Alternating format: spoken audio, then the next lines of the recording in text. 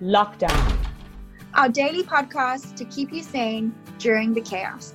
21 days, 21 professionals. Plus 14. 35 days, 35 professionals. To keep you sane during the lockdown extended edition. Hello and welcome back to day 24 of our podcast and day 24 of lockdown. My name is Kirsten Farquharson, and with me, the incredible Danielle Dutoy. Today we have a wonderful guest. Her name is Marilyn Reed. She is a Christian counselor and family coach. She has specialized in marriage and family with a master's degree in that field and also has an undergraduate degree in education and theology. Her heart is for relationships and for people to enjoy all of the resources that are available to them as they embrace loving bonds that bring healing. Marilyn, it is such a joy to have you with us here today. Dan, and thanks, Kirsten.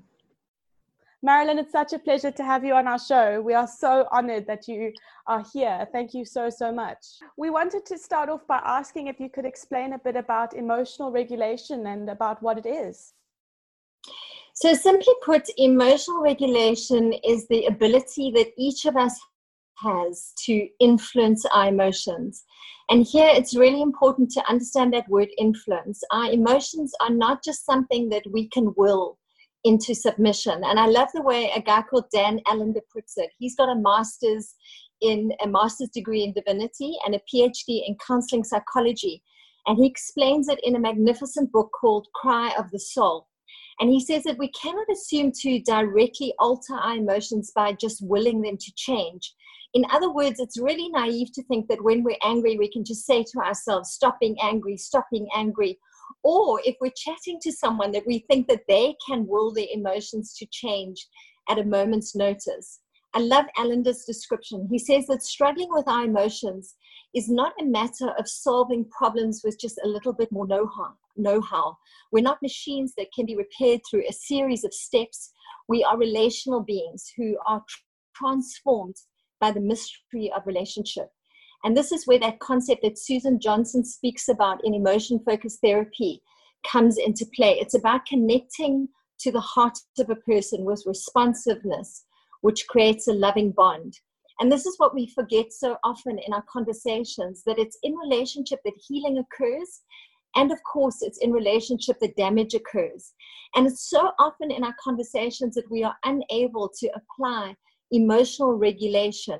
And instead of holding our emotions, we do damage to the people that we're talking to, especially the people that are really important to us, where instead of engaging in emotions like gentleness, compassion, patience, kindness, love, which is what we all need more of in our conversations to create loving bonds, instead this thing called physiological flooding occurs, which creates some damage. I think that comment on connecting to the heart of a person with responsiveness is so important. And just like you said, relationship, we can have both healing and damage. And with that, you spoke on physiological flooding. Could you tell us a little bit more about what physiological flooding is and how does this impact on our relationships? So it's a wonderful concept to understand flooding, because when we understand flooding, we realize that it's not the person that is the problem in the relationship, but rather sort of a physiological condition that occurs in our conversations. And flooding is when our thinking brain gets stuck and our sympathetic nervous system goes into action. It prepares us for battle or for a flight. And most of us know it as the fight, flight, freeze response. And this is an excellent response when we are under immediate threat and we need an increase of cortisol or adrenaline to flood into our system if we are being attacked by an elephant. The problem is that this happens in our conversations with people that we love dearly, and it directs those conversations when instead of loving well with affirmation and encouragement and everything that is needed for connection and a loving bond, we either become more like porcupines or tortoises, very prickly and shooting out our quills in defense mode, or we go into our shells and hide away. I was chatting to someone the other day and they described their porcupine response to me as losing all sense of the impact of their words and the destruction that those words were causing. And the feeling that they had in the moment was actually to intentionally hurt the person on the other side, which often happens when we are flooded. And this was an incredibly honest response, an honest description of what flooding looks like when we're in a heated conversation. Some people find that they become prosecutors in these moments. And it's really important to understand that our allegations and our accusations are not based on a reasonable brain when flooding occurs. Julie Gottman and John Gottman have given us 40 years of evidence-based research on relationships. And Julie Gottman refers to flooding as that flip your lid response, where people literally can't think. They feel attack, they hear attack, and they see attack. And generally in those moments, we respond as if we are under attack, either by going into hiding all alone in what we think is a safe place, that's the tortoise, or by attacking the person that we are in direct contact with, and that's the porcupine. Marilyn, I love what Gottman says, that saying that flip your lid. I think it so beautifully describes that feeling of being emotionally flooded. When somebody is in the porcupine or tortoise response, what coping mechanisms can they use to manage this I knew I was going to struggle with this word, this physiological flooding? So advice for these moments is varied, and a lot of research suggests that we can think of calm moments or engage in mindfulness or breathing techniques, and all of those are helpful if it works for you. I personally think that it's worth trying varied responses with a more of an eclectic approach, where we think about our thinking, we feel our feeling, we take cognizance of our physiological state, and especially we observe what our natural behavioral responses are. One of the relational suggestions from Gottman is that we think of all the good memories that we have with our person. Now, this does not work for everyone, because sometimes with flooding, every good moment or every good memory just seems to fly out the window. And it's very difficult in those moments to remember the good stuff. And the reality is we don't even want to remember good stuff. Our bodies are in alert mode, and they've taken on a threat response, which is, remember, it's very difficult to just will that to change. So what I've found that works well with most of us is to first of all acknowledge, to recognize that we are flooding.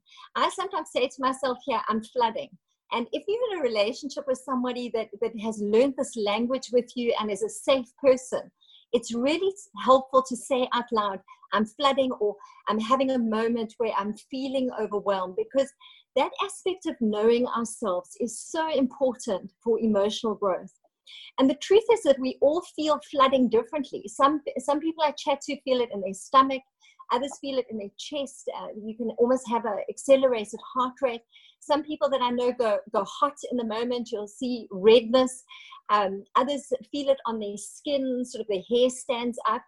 And it's important for us to get to know ourselves and begin to recognize what flooding feels like for ourselves personally, so that when it happens, we can recognize it, acknowledge it, and name it. Because the first step really is to recognize it, and naming it helps us tremendously. And then if you look at it from a physiological standpoint, it takes about 20 or 30 minutes for our bodies to return to their normal state. And really, this is about creating a bit of a gap between feeling the feeling and responding to the feeling. You see, there's a difference between feeling an uncomfortable emotion and then acting out that emotion as an automated response. And so a time out usually works best. And then what's really, really important is to come back and chat and connect, to express love to the person that has been in the conversation when the flooding occurs. And this is where emotional regulation comes into play, because it's really easy for us just to stay in what is called our natural default methods of attack or methods of hiding. We can stay withdrawn, or we can keep attacking when we come back in conversation. And this is where regulation is so important, as it refers to what we do with our emotions and how we express them. So when we come back and our bodies have returned to a normal balance and we're not feeling that crazy flooding, that's when we choose which emotion we want to engage in. I love the origin of the word emotion. It comes from a Latin word which means to move. We are moved by emotion. And once flooding is over, we can choose which emotion we will allow to move us. We can choose grace, we can choose empathy, we can choose gentleness, we can choose patience, we can choose compassion. And this is where our will to choose comes into play. The interesting thing that I've learned about emotional regulation is that it can be improved as it is practiced. And for many of us, we weren't raised in family environments where the skill was taught or even modeled.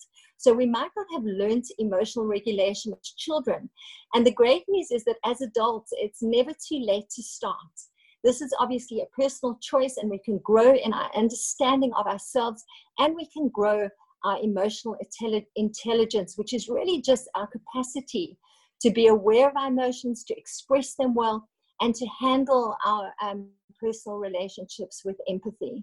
Wow, Marilyn, that emphasis on acknowledgement and actually just describing the words "I'm flooding" is going to be really impactful for listeners. I loved what you said on emotion and that word "move," and just the emphasis on a choice to respond in a way that is going to be helpful. And I think that brings a lot of hope, knowing that, if it's practiced, it can actually change. Why would you say emotional regulation is so important? That is a great question. I think emotional regulation is important because people are important. People have value, and we need to show them value. And it's in our conversations that we can also show people value. People make lots of mistakes, and if we are looking for errors or flaws in people, we will always be able to find them. Perception is powerful, and as human beings, we are flawed. We all make mistakes. Some of those mistakes we make intentionally, and some of them we make unintentionally. And as soon as we start removing the focus of the problem in the relationship from the person, and rather up our skill set for relationship, while understanding that each of us is just muddling through, we're all just learning along the way, it really helps us with engaging in compassion and empathy. And the beautiful byproduct of all of this is that we feel better internally when we treat people better. It's as if we're wired for relationship, and without healthy relationships, we actually just starve ourselves. I love what Pearl Buck said. She's a Pulitzer Prize winner, and she said, a person's heart withers if it does not respond to another's heart. And how true that is. Our hearts wither if we don't answer the call of another's heart. Wow, what an incredible quote. How powerful. And you're so right. People are so incredibly valuable, and it is often the first thing that is forgotten because of the mistakes that either we make or that others make against us. And the first thing that we forget is our value. So thank you so much for highlighting that. Marilyn, what is your take-home piece of advice for listeners during this lockdown period? That is a very big question. I think that first of all, it would be to give each of ourselves permission to grieve what we have lost and to accept the uncertainty of what we can't control. And then to engage in the next process of saying, what do I have control over? And that is engaging in this thing called self-control, where we can, which has to do with emotional regulation and our personal responses to the situation. And then definitely to lean into gentleness and grace, not just with other people, but especially with ourselves. This is the first time that we're doing something like this, and first times are not easy. And then definitely if you're struggling, to ask for help if you need help. In times of change and adjustment, we often need some help to maintain a relatively stable psychological and physical functioning under adverse conditions. So reaching out is really important, even if your tendency is to go into hiding, as the tortoise might do under threat. What an empowering message for people, filled with so much wisdom, acknowledging what we have lost, but also providing a space of hope and choosing to respond in a way that's different. Thank you so much, Marilyn, for providing such insights, providing such wisdom, and providing such a message filled with light in a space that feels very dark for a lot of people at the moment. Thank you so much for your time. Absolutely, Danny. I could not agree more. Thank you so much, Marilyn. We all need help leaning into gentleness and grace, like you say. And thank you so much for bringing yours. It's been such an honor. Thank you. For those of you that want to contact Marilyn to reach out to or to book an online session, you can contact her on Marilyn R, that's MarilynR at tevo.co.za. So that's it for us. We will see you next time on How to Mental Health Lockdown Edition. Stay sane, everybody. We'll check in later. See you soon.